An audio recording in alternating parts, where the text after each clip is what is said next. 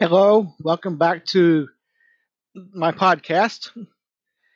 Dusty Road is here again. This is Gary. Today I'm taking a little short jaunt after a case of hospital stay. I had a little seizure. Don't worry, it's nothing serious. However, I cannot promise you a full effort today. Uh, to make up for that, we're going to discuss a few elements of alien abduction and other phenomena dealing with the paranormal.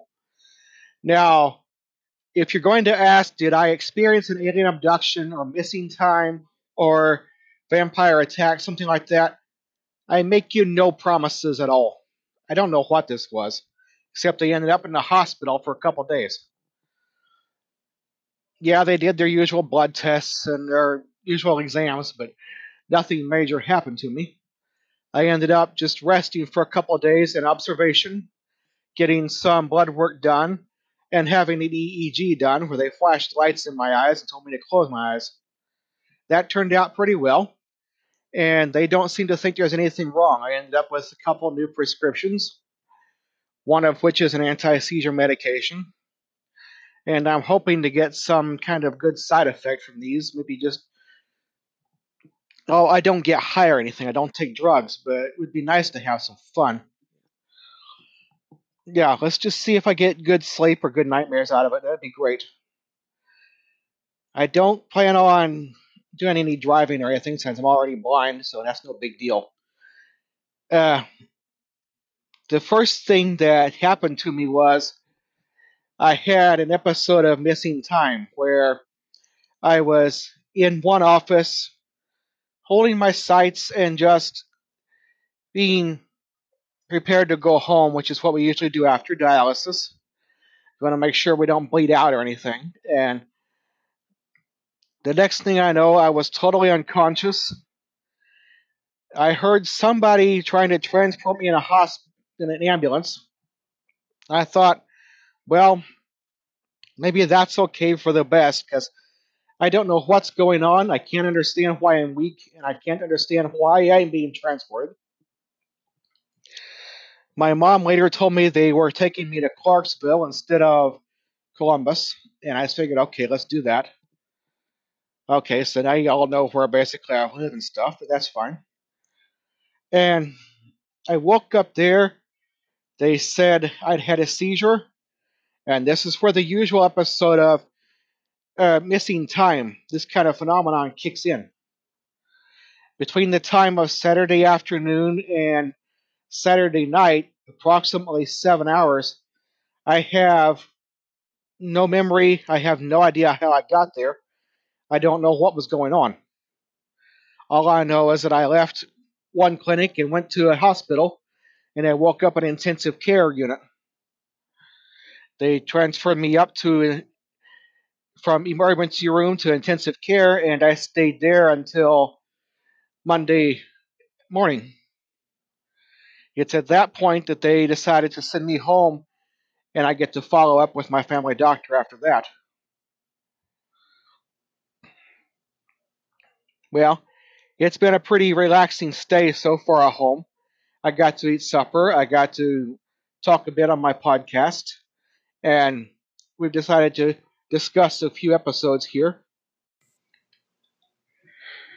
The dictionary defines seizures are not uncommon among hemodialysis patients. There are many potential causes of seizures among hemodialysis patients in most circumstances. Seizure activity occurs during or shortly after the hemodialysis procedure because of the hemodynamic and biochemical changes associated with the procedure. Yes, of course, because this procedure is designed to filter water and to remove electrolytes such as potassium and sodium and calcium out of the blood. We end up with a excess of these nutrients and an excess of phosphate and nitrogen. To take these out results in an electric potential being developed and draws ions out of our blood. So, of course, this is going to become a rough thing for us. It will affect our nervous system as well as our blood. Apparently, that means people commonly go through seizures. I haven't seen that many of them, but they are certain that it is common. Who is the author on this one? Featured snippets on Google.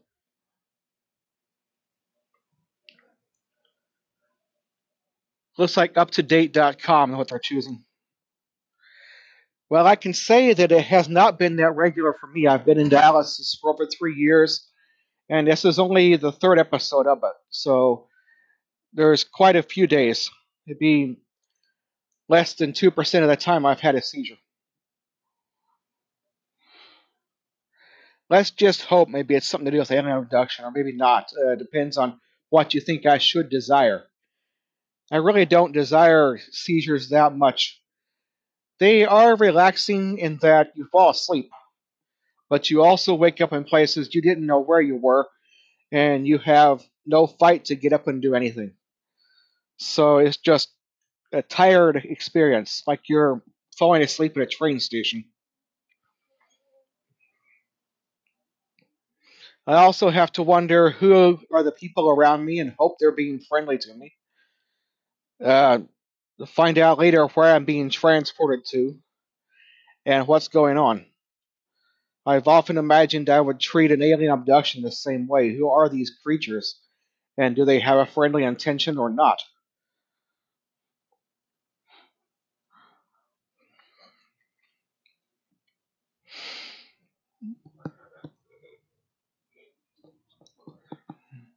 We hope for the best, and for those of you that have been abducted, we hope something good has happened to you as a result. Who knows? The aliens have advanced techniques. Perhaps they can do some kind of magical medical procedure on you and heal some of your problems. We all have something these days. We're humans after all. I keep hoping one of these days the artificial kidney will come about and they can implant one in me. That would be good to have another 10 years of clean life. Maybe extend things out a bit. I'm also fully aware that the end of days could happen sometime. Right now, I'm just going to go ahead and hit the nail firmly on the head here. Without a transplant, time would be fairly short for me. With transplant, I could have another 20 years or so. Let's just see what happens. I plan to do a podcast as long as I'm alive, and I'll keep going. I don't have the absolute healthiest of circumstances here, but a podcast requires very little of me. I'm not out running marathons or driving cars to get there. So it's a good thing. And I can always interview people who are far away in order to distance my reach. I will look for distant reporters to interview others for me. Maybe I can interview others on Skype. That would become easier for me. I can also choose Facebook if they don't have Skype. And that will enable me to talk to a scientist or a witness or an engineer somewhere. It would be absolutely great to talk to someone like an architect who can explain the Ghostbusters to me. How they described the building in Ghostbusters 2 is that the guy who built it was either a certified genius or a certifiable lunatic. They don't build them like this. They never built them like this. Have you ever seen a real building like that? So far, not, but I'm going to ask.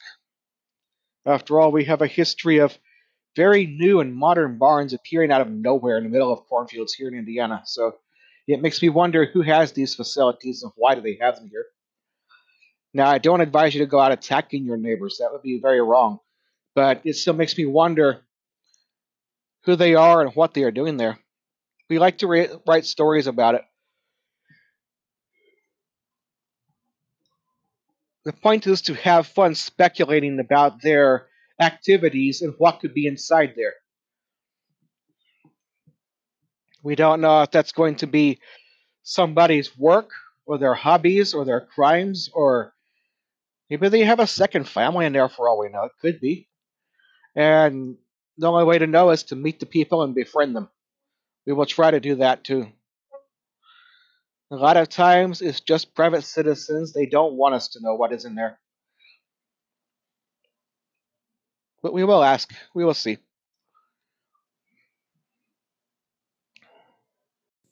According to the Journal of Neuropsychology, the phenomenon of seizures can be classified as either temporal lobe or limbic seizures. In my case, I'm not sure. It might be limbic. Uh, the ones they note of interest are the temporal lobe seizures, and these usually involve missing time, reports of external phenomena, and even religious experiences. The persons report being watched by an entity outside of their own head, like somebody is observing them or reading their minds. They report hearing voices, and they report having religious experiences similar to Joan of Arc and her religious fervor back in the middle centuries. This is because the brain interprets electrical signals as information to be gathered, and people are not sure how to interpret this information.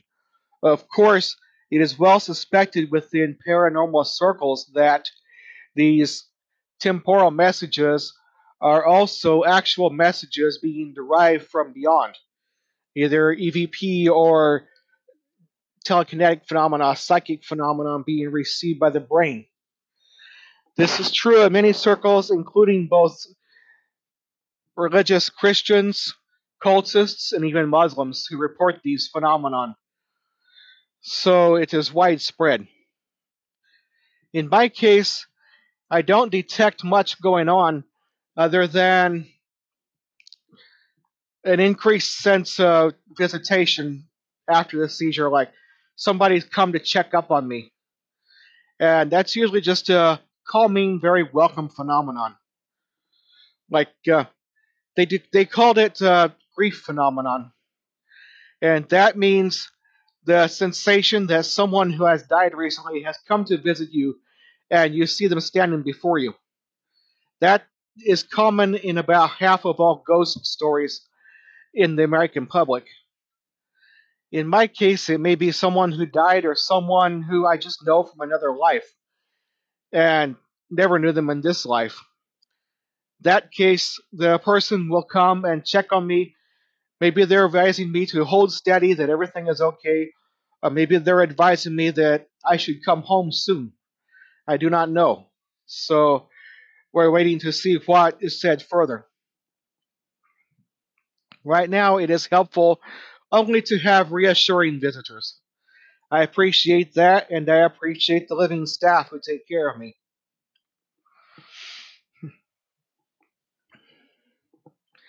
It is also said that changes in electrolyte balance can cause these seizures to happen, and of course, the entire purpose of dialysis is to remove excess electrolytes and hopefully not too many.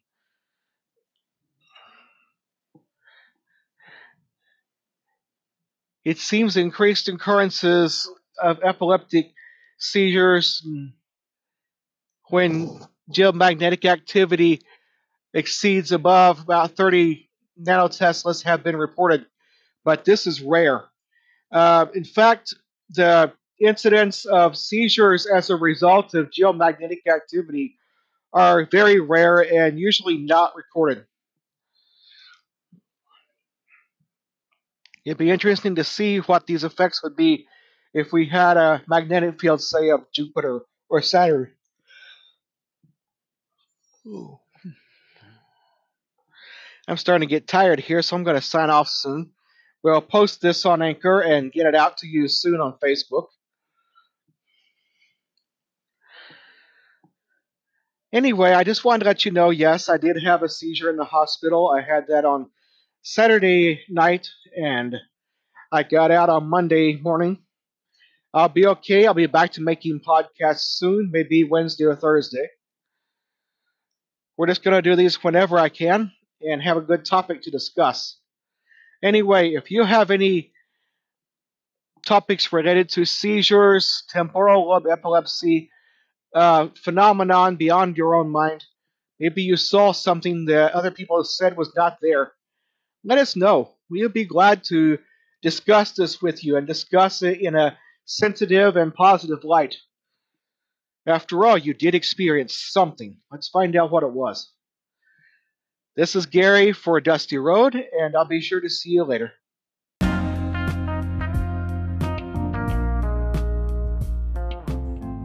You should be careful walking the dusty road alone. You never know where the dusty road will lead you. My show focuses on strange events, odd happenings, historic facts, and reincarnation. I invite you to listen and consider these things calmly. If you want, you should contact me on Facebook at Gary Murphy Presents Dusty Road, and on Skype, the account name is Dusty Road. If you wish your story to appear here, I will record you on Skype. Happy hauntings.